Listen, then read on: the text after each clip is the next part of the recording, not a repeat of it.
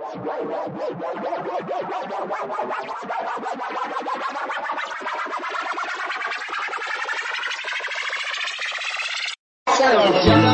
MMAniacs podcast. You're listening to the MMAniacs with Nick David and Matt Kona. This is Pat Miletich, and you're listening to the MMAniacs podcast. All right, ladies and gentlemen, boys and girls, animals of all varieties. We are here with the MMAniacs podcast. Nick David. And Matt Kona. Also here, present and accompanied by right. Nick David. We are here to talk about mixed martial arts in all its glory. And in most of its glory, because glory is just kickboxing. Right. But I'm pumped. Hey, how about it? So, I guess we can start, with the fight yesterday from Croatia. I started at 10:30. I had the fights on 10:30 last night? No, 10:30 yesterday morning. When they started 10:30 in the morning they started. You watched it live as it aired from Zagreb, which was the UFC's first time. Actually, let me just say this. I have been to Zagreb, Croatia. Really? What? Yes, I have. Wow. Yeah. Why were you in Croatia? Well, just to give a little perspective, last week I went to Montreal, and that was my first time visiting Canada, but I'd already been to Zagreb, Croatia, Hungary, Slovenia. Oh, wow. So were you just traveling? Were you just a kid traveling the countryside? Traveling with a rock and roll band. Oh, yes. Right. Yeah. Right. And it was really cool. Actually, Zagreb reminded me a lot of Boston for some reason. It did have a subway system similar to how the T used to run on the college lines where you could hop on and off. But, pretty cool city. And they packed it. It was like 14,000 people. So I watched the post-fight press conference, and by all accounts, it was a big success. The crowd was into it. They weren't all there for the prelim fights like they had been in some of the other first-time destinations the UFC has been to, like when they were in Korea. They weren't all there? What do you mean they weren't all there? I mean the crowd wasn't all filled in there, sometimes. Oh, right. Early on. Yeah, I find that to be true for a lot of fights, even the ones in Vegas, even the ones in the States. I've noticed that a lot. It takes a while for the seats to fill in. I say especially Vegas, just because you're in a casino right here. There's so many distractions. Yeah, you're right. It could have also been because of long beer lines as well at this place, because I suppose so. So when my roommate has been there twice, and he was telling me that he actually went to see a Croatian hockey game there, and it was crazy. It's like a soccer stadium atmosphere inside a 14,000 capacity venue. They had flares, there was epic sing-alongs and stuff, but there were a lot of crowd chants, and they were fired up. Did you watch the Fight Pass prelims? Because the first fight of the night was excellent. It was two guys making their UFC debut, and it was a really good fight. And it was Bojan Velikovic, who defeated in a very close fight, only the third fighter to represent Italy in the UFC, Alessio Di Chirico. Oh, and the second from Italy named Alessio. Yes. Yeah. That's funny. That's funny. There's only three fighters from Italy, and two of them are named Alessio. And that's the only two people in the world who I know named Alessio. You're right. Well. So what I was trying to say earlier is I started at 10:30 in the morning. But I can't remember if the prelims started at 10:30 on Fight Pass or on FS. The early prelims started at 10:30. The Fight Pass prelims. Okay, so you saw. So I turned on the fights at 10:30 in the morning, and I watched until they were done at, I don't remember how late they went. I think it was like 6. I think it was 6. So it was 8 hours. 8 hours of fights, and I only saw in the entirety the final 2 fights. So I had the fights on for 8 hours. That's what I was trying to tell you, is I had the fights on for 8 hours, but I only really saw the last 2 fights because I was hanging out with my 2-year-old, and it was, it's a 2-year-old takes a lot of attention. You can't really just kind of, it's not like, you can't just kind of let them hang out on their own. You can't do no, you fight can't just, night. Yeah, you can't just kind of. You can't do fight night Zagreb picture in picture with Thomas the Tank Engine or whatever. What does your kid like to? What's his favorite TV show? Movies? That's tough. He really likes The Cat in the Hat, which the movie, the Jim Carrey movie. No. There's a TV show now, which I tend to enjoy too, because the Cat in the Hat is played by Martin Short. So, nice. So it's fun I like to hear his voice, and he's such a funny dude. To see him put his vocal abilities to work on that show, it's entertaining to me as an adult. So he likes Cat in the Hat a lot, and there's a show called Little Einsteins, which is a newer show. Yeah. And they,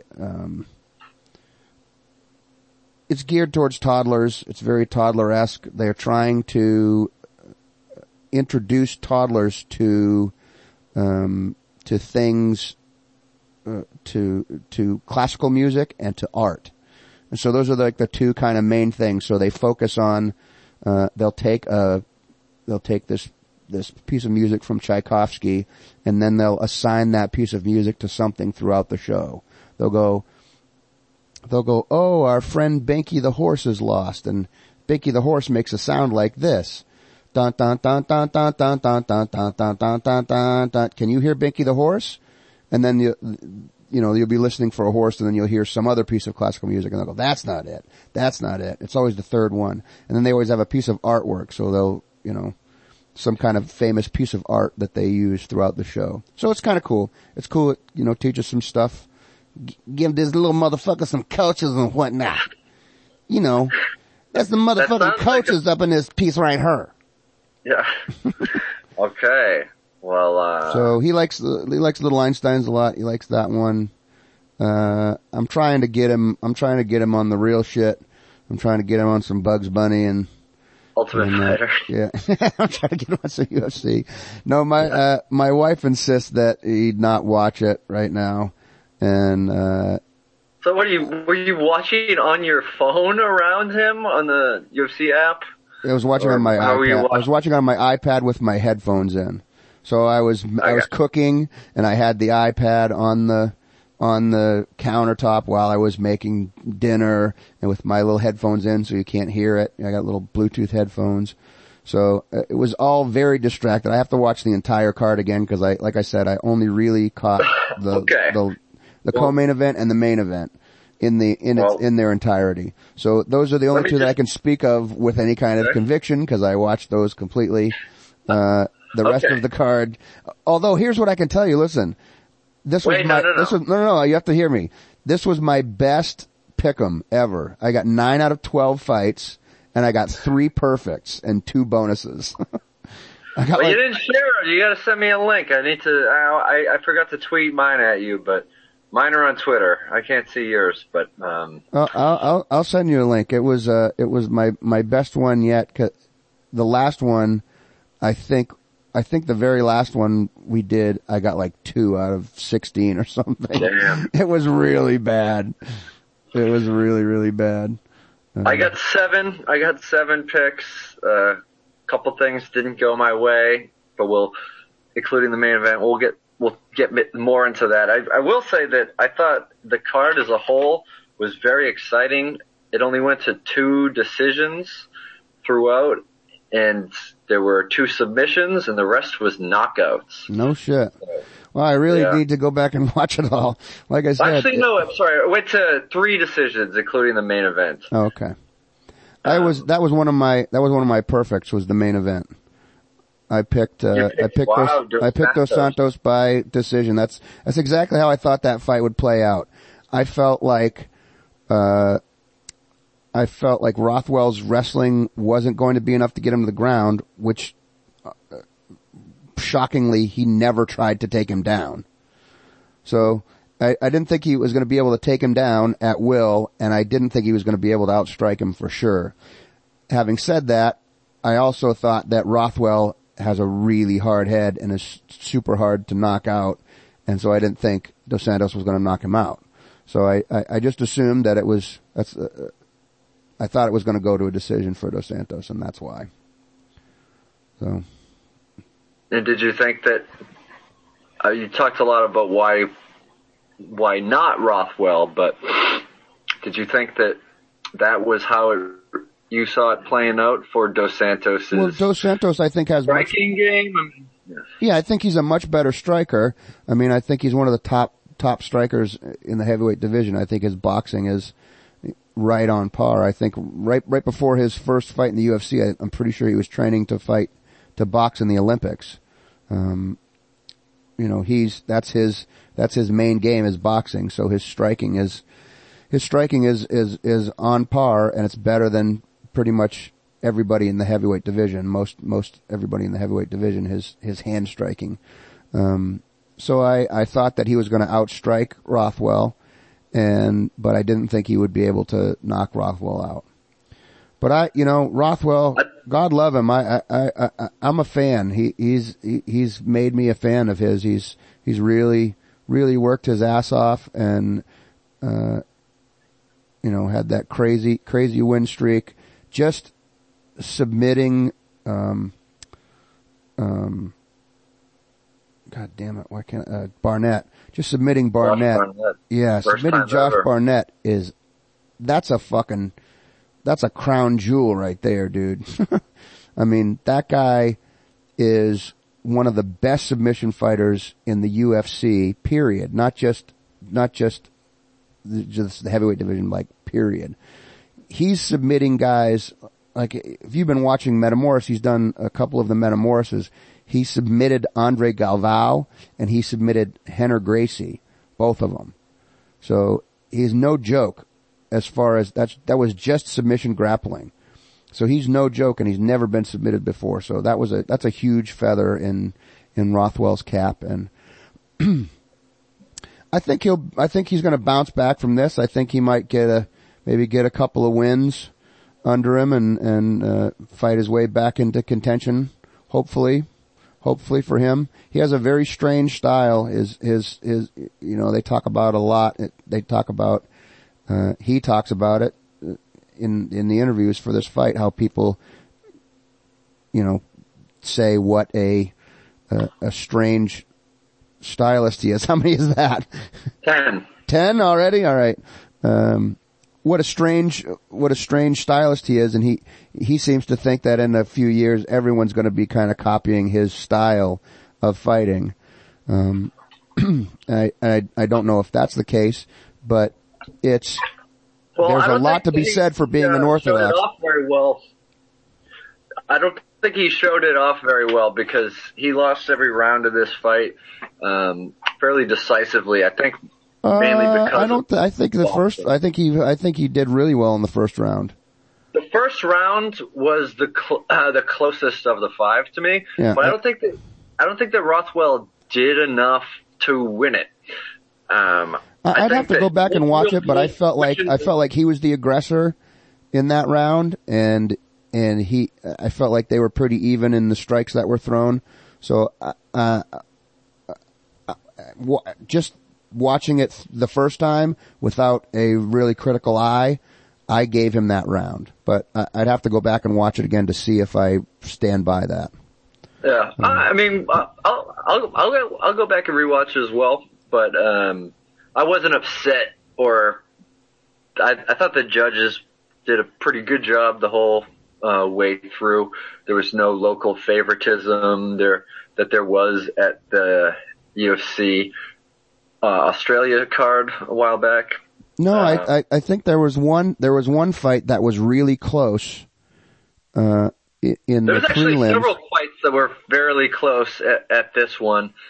I think the one you're talking about Well, the one that I wanted to talk about was it was a Croatian that was in it, and they judged against the Croatian. It was a very close fight. It could have gone either way, and then they judged for whoever it was, which was. I think it might have been that first fight. The first fight didn't have a Croatian, but I think it's referred to Jan Blachowicz versus Croatia's Igor Pekrajic. Okay. Yeah, that's the one. Yep. Blachowicz got bloody in the eye in that fight, but yeah, he won a unanimous decision as well. There was a lot of heavyweight action on the card. The second Fight Pass fight where you might have blinked and missed while stirring spaghetti was Jared Cannonier knocking out Cyril Asker. I did see that. Brutally. I did see that fight. They replayed it on the Fox main card, or in the prelims when they had a little time, because there were so many knockouts. Sometimes they'll do that. They'll replay one Fight Pass. I know they did that on Stage Northcutt's debut. Right, they did it on that fight too. So I saw it twice. Oh, okay. We did see it. Okay, well, since we were already I feel like I still want to talk a little bit more about the main event. Even if Rothwell did win the first round, I think that the boxing and getting knocked in the face stopped him from closing the distance, because I thought he was the most aggressive, most effective when he was aggressively coming in from that square, straight stance, keep switching back and forth, and he would just kind of assault real quick. Like, he sort of stalks you, and that's why people think it's so weird, because he's not taking a orthodox or a southpaw stance. Yeah, well, he's very kind of lumbering, and he throws punches from weird angles. He doesn't always come in and throw the standard combinations that you would think of. He throws punches from weird places, and then the way he does this kind of back and forth, the way he I don't know. I don't want to call it a waddle. It's not. It's very unorthodox. Not something that you see a lot in professional fighters. The way that when he stalks you. So it's that's all. It's almost like a giant Dominic Cruz switching stances. Yeah. But he's doing it mid combination. The problem is that what he was throwing was mostly single strikes. He wasn't throwing a lot of combinations after the first round, after he got hurt with those jabs that Dos Santos was landing at will. And he also hit him so many times in the body that the stats afterwards were 76 significant strikes to the body over the 5 rounds. And Brian Stan talked about it on the commentary desk, about that having a real cumulative effect and it making Rothwell more hesitant to move in. And I don't know what the details were. I'm not sure if they've been released. I've checked the UFC site. I haven't seen anything, but Rothwell was brought to the hospital after the fight. Yeah, that's why he wasn't at the presser. I did watch the press conference, or some of the press conference. I didn't get to watch all of it, but I watched some of it. Yeah. And I didn't get to watch, so, I didn't, I got to watch the final 2 fights because, my wife took my son and I was able to come out to the garage and watch him out here, but I don't have cable. I just have internet. And so, but there are different apps that you can get for your phone. I have Apple TV out in my garage. So this is how I came out here to watch it, because my internet in my house directly connected to the internet doesn't work as well as if I go through 6 different levels to get it. It's a really strange thing. So, here's how I watch the fights. I had it plugged onto my TV in my house through the internet. It was very choppy. I came out to the garage. In order to get internet out to my garage, the router sends a signal out here, and then I have a booster out here in the garage that boosts the signal. So the internet signal has gone. I have Apple TV. So I have the internet goes from the router to my booster. Then the internet goes into my iPad, because you can't get the Fox. You can get a Fox Sports 1 app for your iPad and your phone, but they don't let you download it for Apple TV. But you can do what's called Apple Play, and I can flick whatever I'm watching on my iPad up to my TV. So it went from my router to the signal booster to my iPad to my Apple TV through Bluetooth. So it went Wi-Fi, Bluetooth to my TV, and it never glitched once. It never glitched the entire fight. And the computer hooked up to the router directly in my house was glitchy. I think I have a virus. That's the point of this whole story. The point of the whole story. The point of the whole story is I think I have a virus because my computer hooked up directly to the internet was glitchy. But it went through all of these. I had to go through all of these different avenues to get the fights onto the TV out in the garage. So it's kind of fun. But I have the good news is I have kinda. What's that? No. I got a bigger TV than the one that I had out here before. I got a nice 49-inch TV out here, so we can hang out here and watch the fights sometime if we want to have like I've got the big, what do you call this couch? I want to call it a surround sound couch, but it's not. Wraparound couch? Yeah, I don't know. Sectional. That's what it's called. Sectional. I got the big sectional couch. I got the chairs. I got the table, and we can have a whole bunch of people over here and watch the fights, and I think it would be fun. I think it'd be fun if we had a bunch of comics over here to come over and hang out and have a big fight party. I can get it all through. I've got Fight Pass on my Apple TV. So anyhow. Cool. Well, that's been the Internet with Nick David. That's a new segment called the Internet.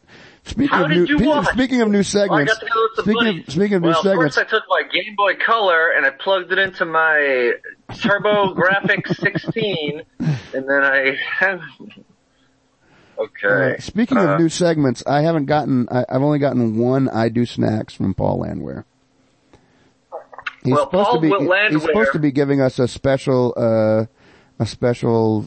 Denmark edition of I Do Snacks, but I have not heard hide nor hair. So, what I'll say is, he's scouting in Rotterdam, the UFC Rotterdam, and that's the reason that Paul Landwehr is not here for I Do Snacks. I was hoping that he would give us some breakfast Croatian snacks, but we didn't get a podcast before it anyway. So there is we could do a Tampa Bay Fox UFC card snacks. I'm going to be at a bachelor party at Mohegan Sun, so what day is that? Good luck with me trying to find a TV that has, I guess it's on Fox, so it will be easier to find, but we'll see. TBA. And is that on the 22nd? No, it's this coming Saturday. This coming Saturday, the 16th. Okay. It's Rashad Evans versus Glover Teixeira. We've got Lyoto Machida versus Dan Henderson. Khabib Nurmagomedov was supposed to fight Tony Ferguson in the main event. I was so excited for that fight. But Tony Ferguson found some blood in his lungs, so that won't be happening. Instead, he's going to be fighting a newcomer who is 12-1, I think. I had it in front of me, but I went to, Khabib Nurmagomedov will be played against Horchter. Let me find out I don't have the details, but and Rose Namajunas trying to avenge a loss against Tesha Tiny Tornado Torres, which is a very exciting, all in all, pretty solid Fox card. Right. I don't mind predicting it with some decent prelims. Beneil Dariush versus Michael Chiesa. Bet Oh, that's a Correa. really good fight. Both guys have really good jits. Both of those guys are really good jits. And I think a lot of the fights that Michael Chiesa gets in, he's the better jiu-jitsu guy, but I think he's gonna have a much harder time than he will with most guys on the ground with Dariush. He's got a pretty impressive BJJ pedigree, so. Right. It's going to be a good one. That's going to be the main event of the Fox prelims, which start at 6 o'clock. And Betch Correa against Raquel Pennington, also on the card. We've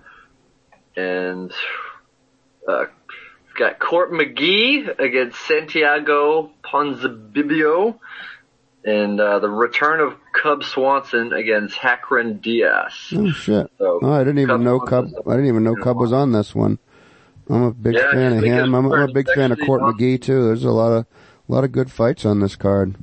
I probably will not be able to watch it. I'm planning to go see Living Color is playing right here in Manchester at this club downtown, so I am probably going to go down and see that.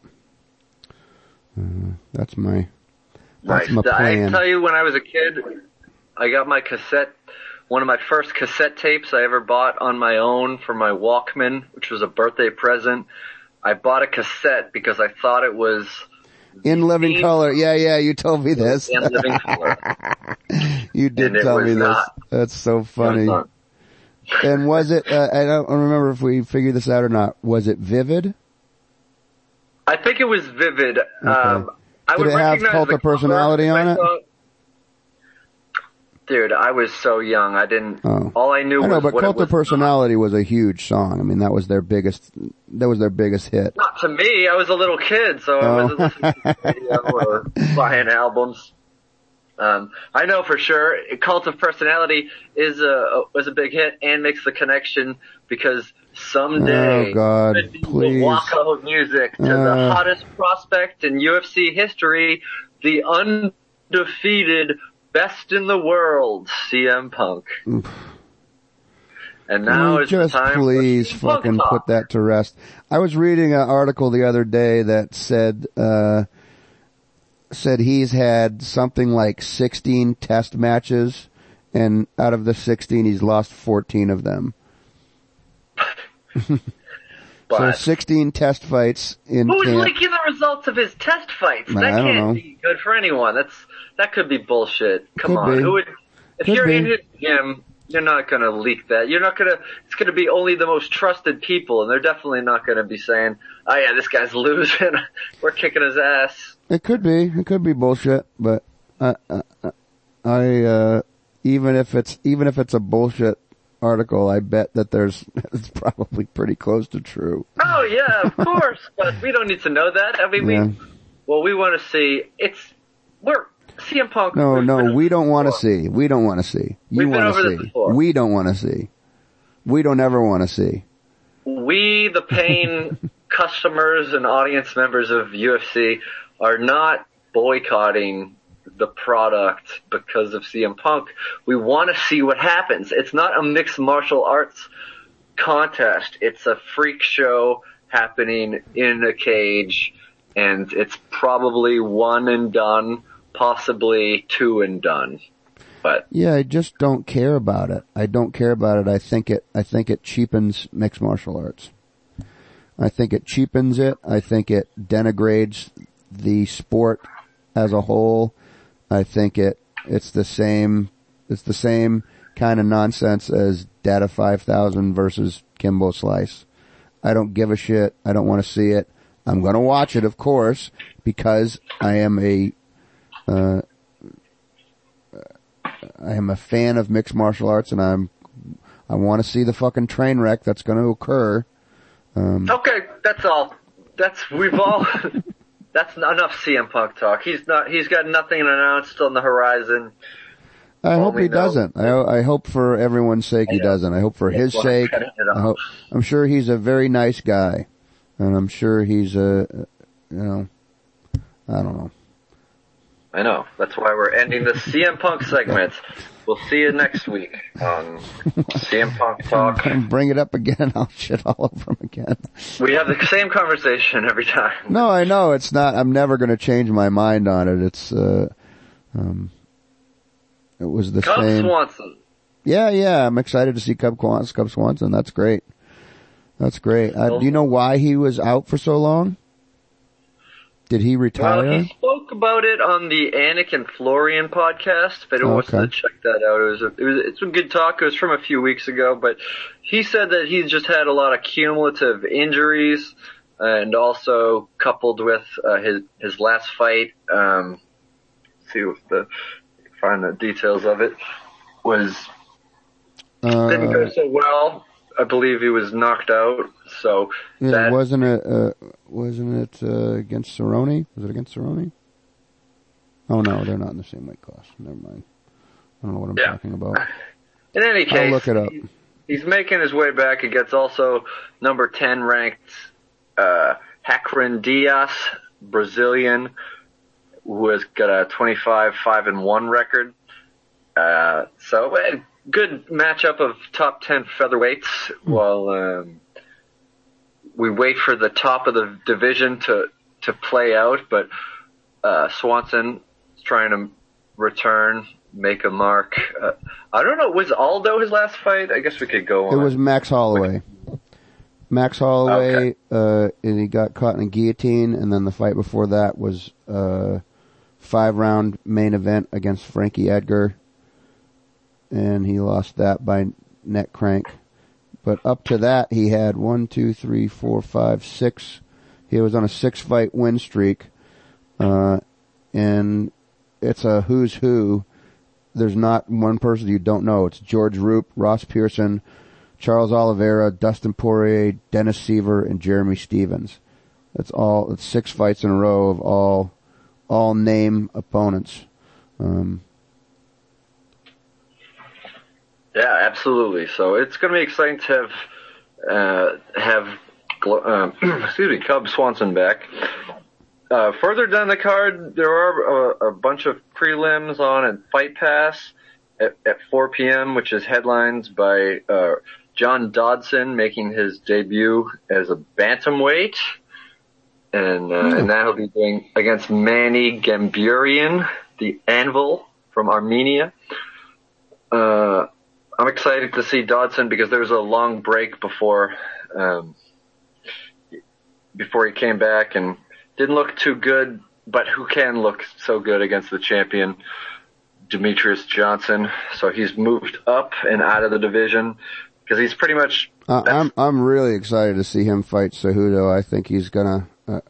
I think that he's one of the only people that's gonna. He has such a varied skill set from everyone else that has fought Johnson, that I just don't know. I just can't see how Johnson's going to stop his takedowns. And I don't think he will. I think it's going to be a test of how fast he can pop back up and how fast he can get out from underneath Cejudo. Because I don't think he's going to have enough time to train to get any kind of takedown defense against somebody like Cejudo, who is such a fucking amazing wrestler. I was really excited.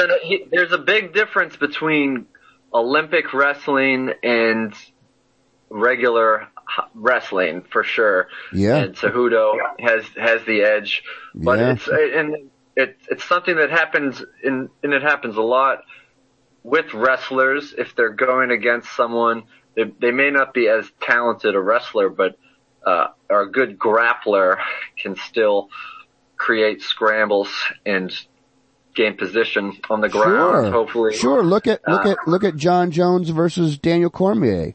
You know, Cormier is a world-class Olympic wrestler, and John Jones was a collegiate wrestler, and John Jones out-wrestled Cormier, because it's not a wrestling match. It's an MMA match. So when you're getting hit by elbows and knees, A whole new ball. It's a whole new ball game. You can't focus on. It's a whole different animal. It's funny. It's funny when you. I have a lot of high hopes when I see a really high level Brazilian Jiu-Jitsu guy or a really high level wrestler come into mixed martial arts from that mostly singular art. The translation doesn't always happen as well because now you're adding in punches and kicks. So you see somebody like Damian Maia or I'm trying to think of somebody newer who's coming, like Andre Galvao. Ryan Hall? Yeah, Ryan Hall. That's who I was trying to think of. Ryan Hall. But he's worked a lot on his stand-up. But he's not getting, if he was in a grappling match, straight up grappling match with any of the people that he's fought since he's been in the UFC, he would have murdered them. Just murdered everybody. Everybody in that house, everybody he's been on the mats with, he would have murdered them all. But once you start getting hit, it's a whole different animal. There's one thing I remember now from watching the fights. There was somebody on the card, and I can't remember who it was, who was a major leg lock specialist. Oh, yeah. That was a very controversial fight. And that's all dude did. That's all he did. He didn't try anything else. He just tried to get an ankle lock or some kind of leg lock. That's all he did. You can't do that. Ian Entwistle. Ian Entwistle. Sorry, Ian. And also he complained about a minute or less than a minute into a fight that he was greased, which is ridiculous because they get checked by inspectors right before going into the cage. Right. So the kudos to the referee. I had not seen him before. He probably just works the European circuit, but he took off his gloves, checked his legs, and then he went over to Entwistle and he said, he's like, no more of this shit. I checked him. Right. And Entwistle was still complaining throughout the fight, which blows my mind. Right. And I think they brought it up at the press conference too. I'm pretty sure that whoever the guy was running the press conference made a mention of that during the press conference too. Yeah, it was like, dude, you can't just do that. That's great. That's great that you're really good at it. That's great. I'm stoked that you're really good at leg locks. I'd like to see you get a leg lock on somebody. But you gotta learn how to fucking fight, dude. This is a fight. This is not a leg lock competition. This isn't a free throw contest. You're not just doing this one thing that you're good at. It's not a game of horse. This is a fucking fight, dude. Yeah, and the leg locks were effective. If you saw after, yeah, he was hurt. The dude was hurt. He had to turn his legs and his joints and straighten them to walk away. We should mention, of course, that Entwistle was defeated by Alejandro Perez, and who was a tough South America winner. Mm-hmm. He was the winner of tough South America, right? He caused damage, but yeah, you're right. It's a fight. If you can withstand, that's what it's all about. It's withstanding pain. He could have very well done some really serious damage to the dude's legs, but the dude might just been really super tough. He might have been a guy. He might have been a guy. He might have tore his meniscus. He might have tore his ACL. You don't know. He might have just toughed through it. I'm sure if there's a significant injury, we'll hear about it. We haven't, so it probably isn't. But having said that, it's not some guys are just that headstrong where they go, if I'm not dying, I'm not tapping. Yes, absolutely. I can't die from somebody doing a leg lock on me, so I'm not going to tap. Some people are just that headstrong, and they'll let something crinkle and crack and snap. But he had good defenses. He didn't get he didn't get tapped by it. But I mean, again, maybe it's just headstrong. Yeah. So. But Entwistle was a very poor sport. He didn't shake hands after the fight, and it should be noted that Entwistle, who was getting pummeled in the face while trying to desperately hold on to these leg locks that weren't working, verbally submitted. I can't name the last fight I saw that ended in a verbal submission. I think it might have even been on a few seasons ago or something. But so, hey, you can't verbally submit after complaining about greasing that was essentially checked twice, then verbally submit, and then you're the poor sport that won't shake hands afterwards. Yeah. So Ian Entwistle, get the hair across your ass removed and start learning other offense besides just leg locks. Yeah, Ian, don't be a dink. Yeah. But let's talk about the co-main event of the card. I want to get your thoughts on it. I know you had a good night of picks, but this was not one of them. And we're talking, of course, of Gabriel Gonzaga losing by first round knockout to Derek, the Black Beast. It's such a bummer because I know what his potential is. Here's the deal. If Gonzaga went to a real serious camp somewhere like Jackson Wink or TriStar, if he went there for a year, he could easily be a contender. He could win the belt back.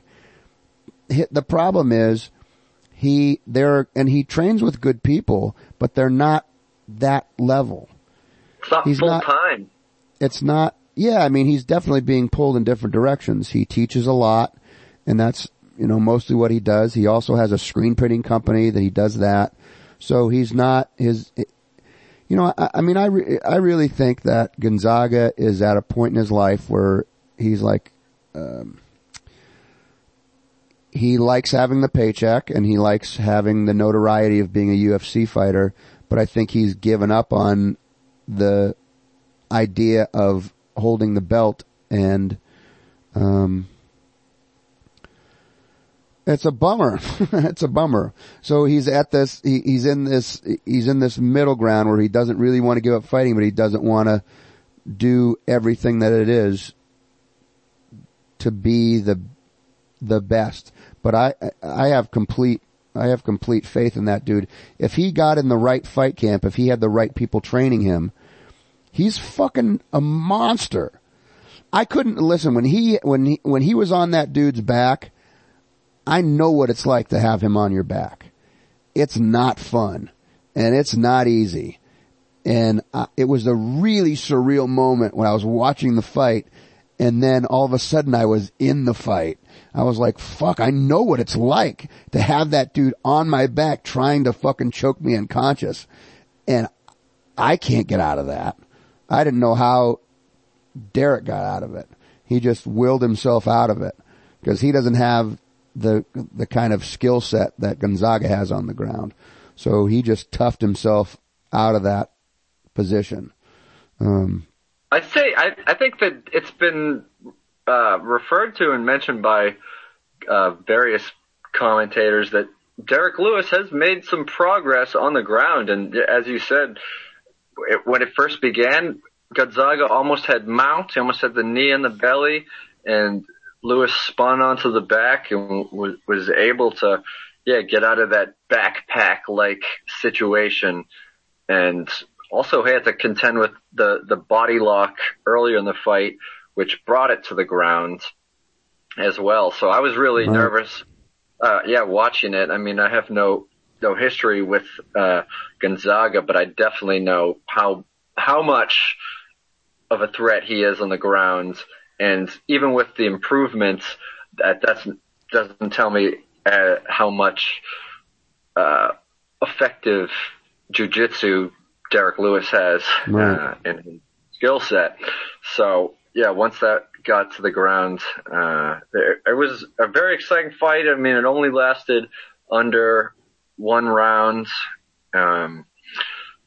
Lewis was finally able to connect with a few just hard strikes landing a combination as Gonzaga was going down to the mat, and just a pretty big win for Lewis's career. Not sure like what it means to Gonzaga. Does he take this time off? This was his ninth time being knocked unconscious in the UFC.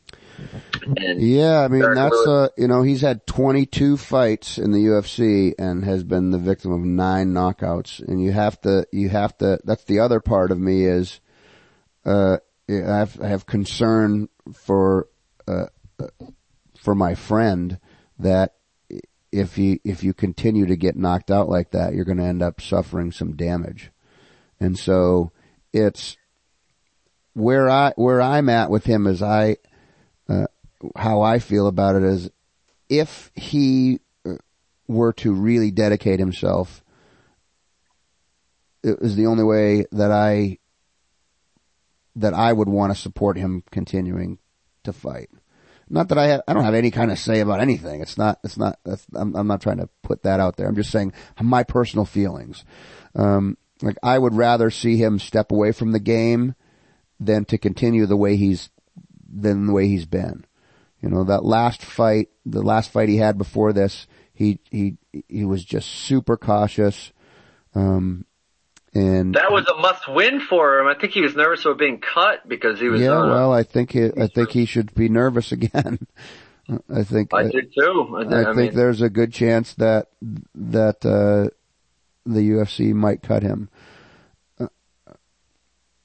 Yeah, especially with a lot of the heavyweight prospects that it was showcasing on this card. It's like, right. Welcome to your life. Francis Ngannou continued to impress that he beat newcomer with a cool last name of Blades. What's his first name? Ruben?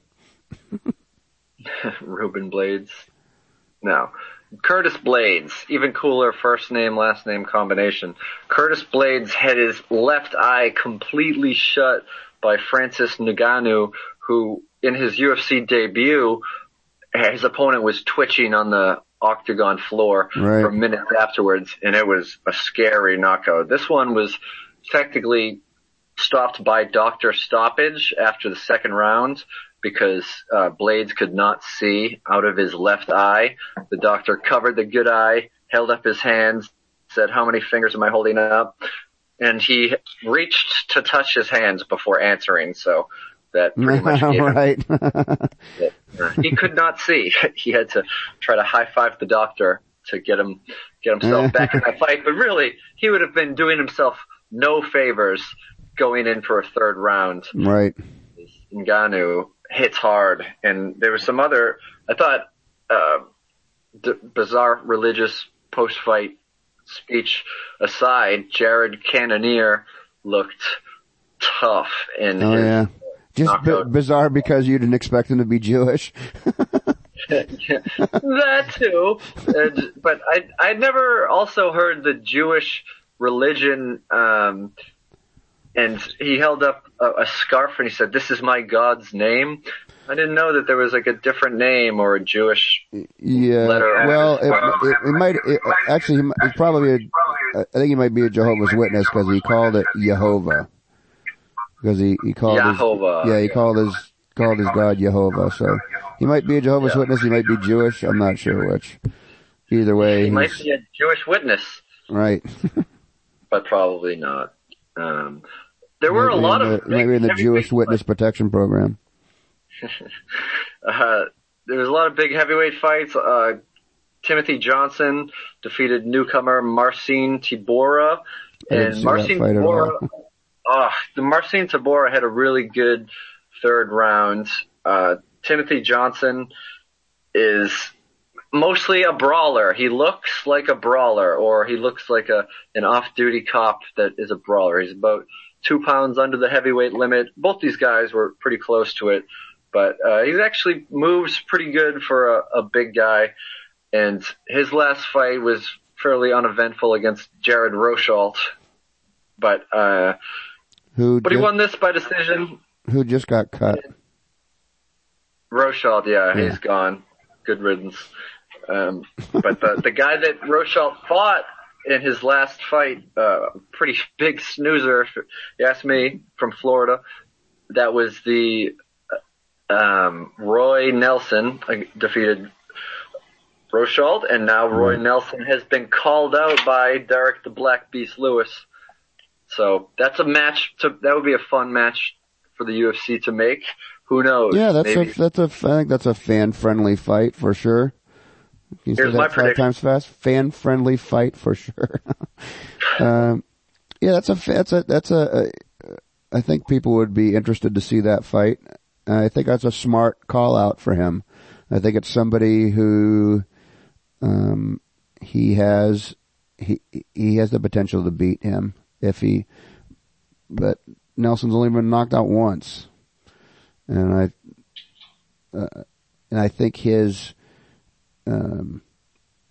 I think Nelson's cardio is better, even though he doesn't look like he's a better shape. All right. So right now, Nick, we're gonna head to a new segment called Nick and Matt's Conor McGregor Brazilian Jiu-Jitsu discussion, but with Derek Brunson's cardio. How can you judge his cardio if his fights only last a minute and a half? I think this is my prediction. UFC 200 Fight Pass prelim featured bout. Oh, okay. That could be fun. I mean, I think the UFC 200 card, which you referred to as Goofy on Facebook, is getting a lot of matches made. It's going to be a long night. It's going to be a big time event. I have no idea. Will it start at 2 p.m. Eastern time? 11 a.m.? There's going to be 200 fights on this card. Will there be 3 prelims? It could be. There were 3. You know what? There were a lot of Fight Pass prelims this weekend. There was 3, but coming up, mean 3. You know how there's 2 separate prelims. There's a Fight Pass prelims, and then there's a Fox prelims. I wonder if there'll be 3 prelims. You think it'll go Fight Pass, Fox, Fight Pass, Fox Sports 1, and then Fox, and then pay-per-view. Pay-per-view? Yeah. Hey, we could do that. That makes sense. Wait, why stop at FS1? Why not do FS2 as well? So do FS1, FS2, Fox.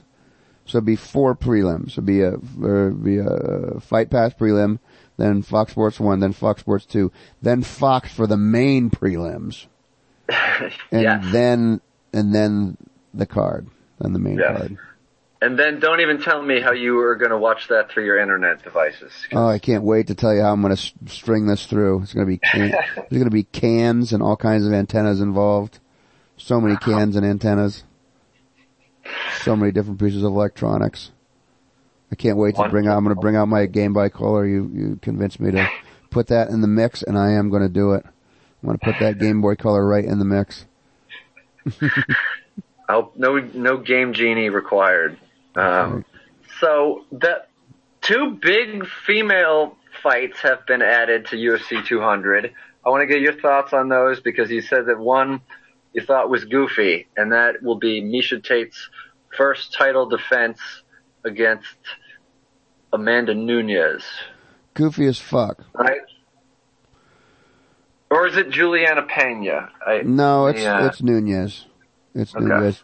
Juliana Pena is fighting, she's fighting Kat Zingano. Kat Zingano, right. Yeah. So, that's a great fight. That's a really good fight. I'm very excited. I'm excited for that fight.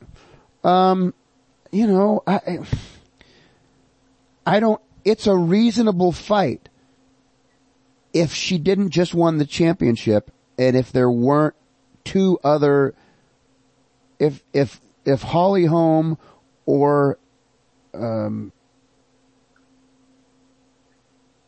what's her tits? I can't think of a goddamn name. What's her tits? What's her tits? Nick David. That's going to be amazing.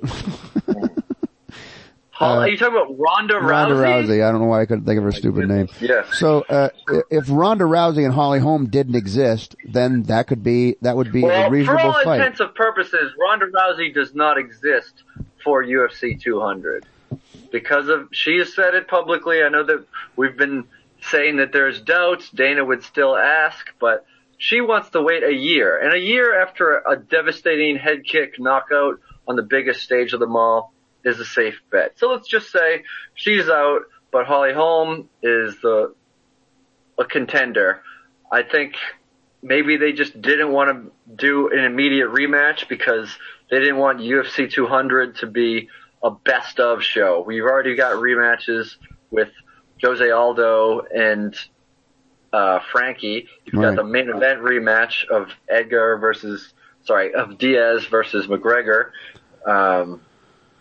So maybe you don't make that rematch. So I think that is like probably, I wouldn't give the shot to Zingano. That would be very Alexander Gustafsson getting a title shot coming off of a loss. Zingano, for a short period of time, thanks to Jose Aldo, was finished in the quickest title fight in UFC history for a period of several months, and she hasn't fought since last January. Why was it thanks to Jose Aldo? Because Aldo knocked Jose Aldo in 13 seconds, so that broke the record. So she is no longer on the hook as being the fastest I got it, right. I got it. It was a title shot. Yeah. Right. So I think that's okay. Miesha Tate wants to defend it against other people so that there's still money in a Holly rematch after she has this. She doesn't want to maybe take the same risk that Holly took, delay her rematch, but I'm really happy for Miesha Tate. I'm really happy for Miesha Tate. I think that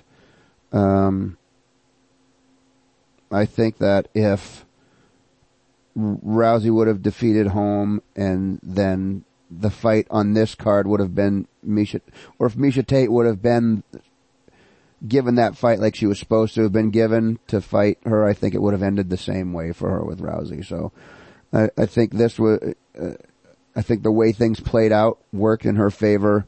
So I'm happy for her. I think she's a good fighter, and I'm glad she gets a chance to be a champion. I don't expect she'll be one for long, but who knows? Maybe I'm wrong. I've been wrong many times in my life. I'll be wrong many times more, but I think that Holm was winning that match all the way around, and I think she got caught. And I think if it played out again, I think it would play out very similarly, where Holm would beat her on the feet for 5 rounds and maybe not knock her out, but beat her on the feet, be the aggressor, be the person getting off the more significant strikes, and then not let her guard down enough to be submitted. So I think if it's a rematch with Holm, I think that's how it's going to go. If it's a rematch with Rousey, I think she's going to get submitted again. So you're saying that you predict I think one of those two are going to be the champion again. I think Holly Holm or Rousey will be the champion again. Oh, I think she'll beat Nunez, yeah. But maybe not. I could be wrong about that too. Nunez might be the thing. Here's the thing, Nick. You only have to say what you think, not the possibility that you'll be wrong. Because we know that. I just want to let everyone know. I want all our listeners know that think what I say is gold. I may be wrong, but here's my prediction for the win. So far on the UFC 200 fight card, I think all the matches are interesting to me. Juliana Pena against returning Kat Zingano. They're all interesting matches. They're all fights that I... Do you know about all of them? Takanori Gomi versus Jim Miller. Yes, that's a great fight. Sage Northcutt against Enrique Marin from this past season of Ultimate Fighter Latin America. Gastelum, Kelvin Gastelum season.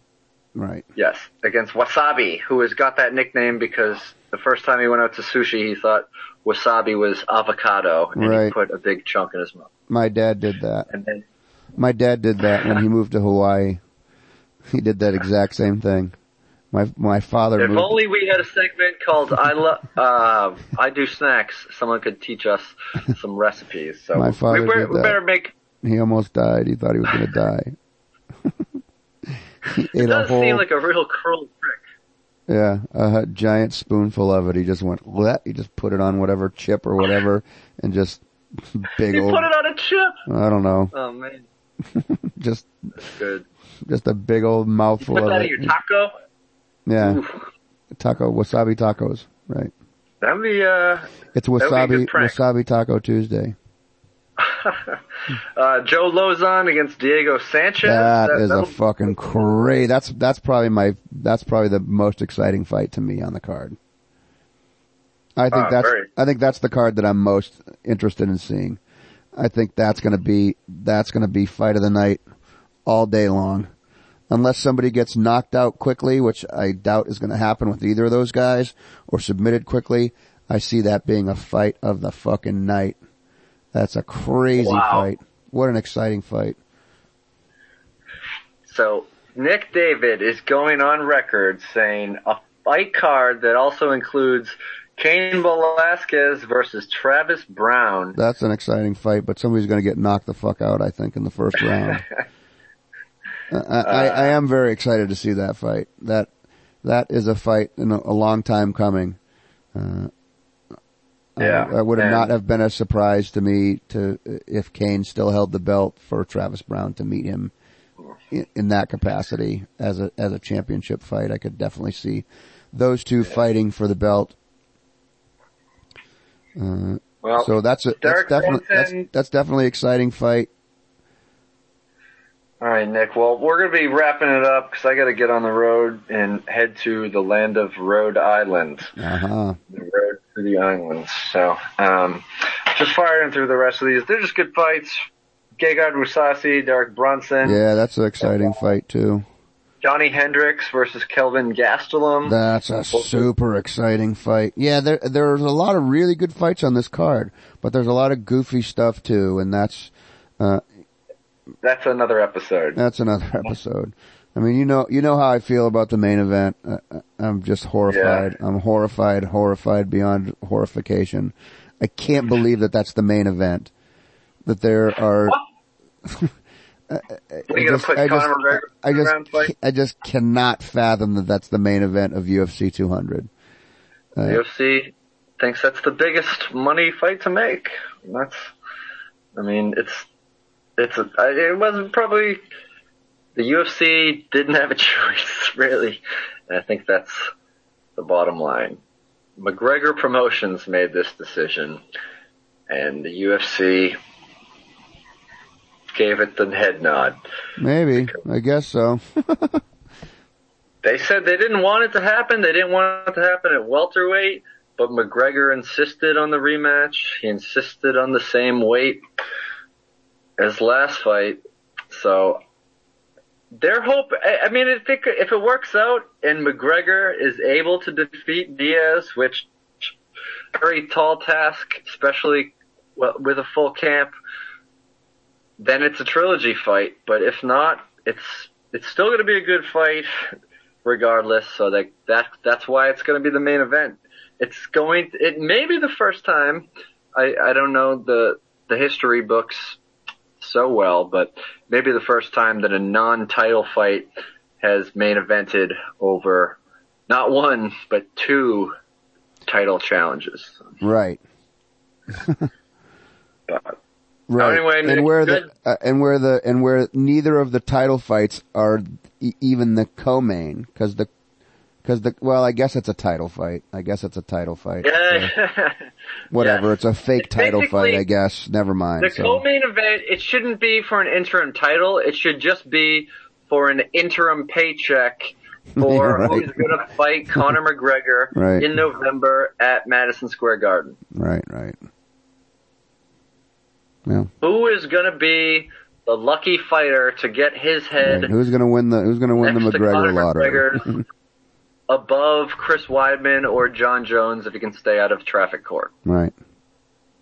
And we didn't even talk about Jones and St. Preux, and that'll be next week as we inch closer to, speaking of interim title belts, the return of John Bones Jones as he takes on Ovince St. Preux, fresh off a boring decision against the recently cut Fei Zhao. So. Yeah, I'm not that excited about that fight. I was very excited to see Jones Cormier, and I like Ovince St. Preux. I like him as a fighter. There's several other people I would have rather seen step in to that spot to take on Bones. Who specifically? Because Anthony Johnson couldn't do it. That's who I would have most liked to see step into it, was Anthony Johnson. But I want a full camp Anthony Johnson. Right. Because if he loses to Bones, then he has a loss to Cormier, and all of a sudden he's the light heavyweight Chad Mendes. Outside looking in. So, Glover and Rashad were already paired up for the co-main event. Yeah, they've made bigger adjustments than doing that. They could have. There's all kinds of juggling. I mean, I don't want to criticize them. They did what they did. It's not that big of a deal. It's just not that as exciting of a fight as I would like to see, but I'm sure it'll be great. I'm glad to see Bones back in there. I hope he can keep his fucking shit straight. Although I did see a post earlier from Bones on his Twitter account where he mentioned that the guy that pulled him over has a history of racial profiling, and they're proving it. The Albuquerque Police Department is regarded from internal investigations as one of the worst in the country. They've shot more citizens than New York City, and if you compare the population, it's pretty gross and pretty one-sided and crazy as well. So, yeah, a lot of bad things afoot. But anyway, yeah, so we'll talk more about that next week. We'll break down the whole card and talk more about the co-main event of that, which is the flyweight title defense that Demetrius Mighty Mouse Johnson is making against Henry Cejudo. We'll recap Evans versus Teixeira, UFC on Fox. We'll find out how Nick and I both watched it, me from a bachelor party, from an internet cafe in Saudi Arabia, rerouted. Right. So, thanks for listening. Good catching back up, Nick, and speak to you again soon. All right, MMAniacs over and out. That's the end. No, read it. The MMAniacs podcast brought to you by Team Link of Hooksett, New Hampshire. They're located at 1338 Hooksett Road in Hooksett, and their phone number is 603-641-3444. Their website is www.teamlinkhooksettnh.com. I've been training in Brazilian Jiu-Jitsu for about 20 years, and for the last 4 years I've been training at Team Link, and it's one of the best schools I've ever trained at. There's a lot of great instructors over there. There's no knuckleheads whatsoever. A lot of people there that are trying to help you get better at whatever it is that you want to study. Brazilian Jiu-Jitsu, boxing, kickboxing, mixed martial arts, karate, whatever it is that you want to study for martial arts, they've got somebody there to teach you the right way to do it. So if you go there, you tell them that the MMAniacs podcast sent you, they'll give you a free t-shirt and 30 free days to try out the school. Again, their phone number is 603-641-3444, and their website is teamlinkhooksettnh.com.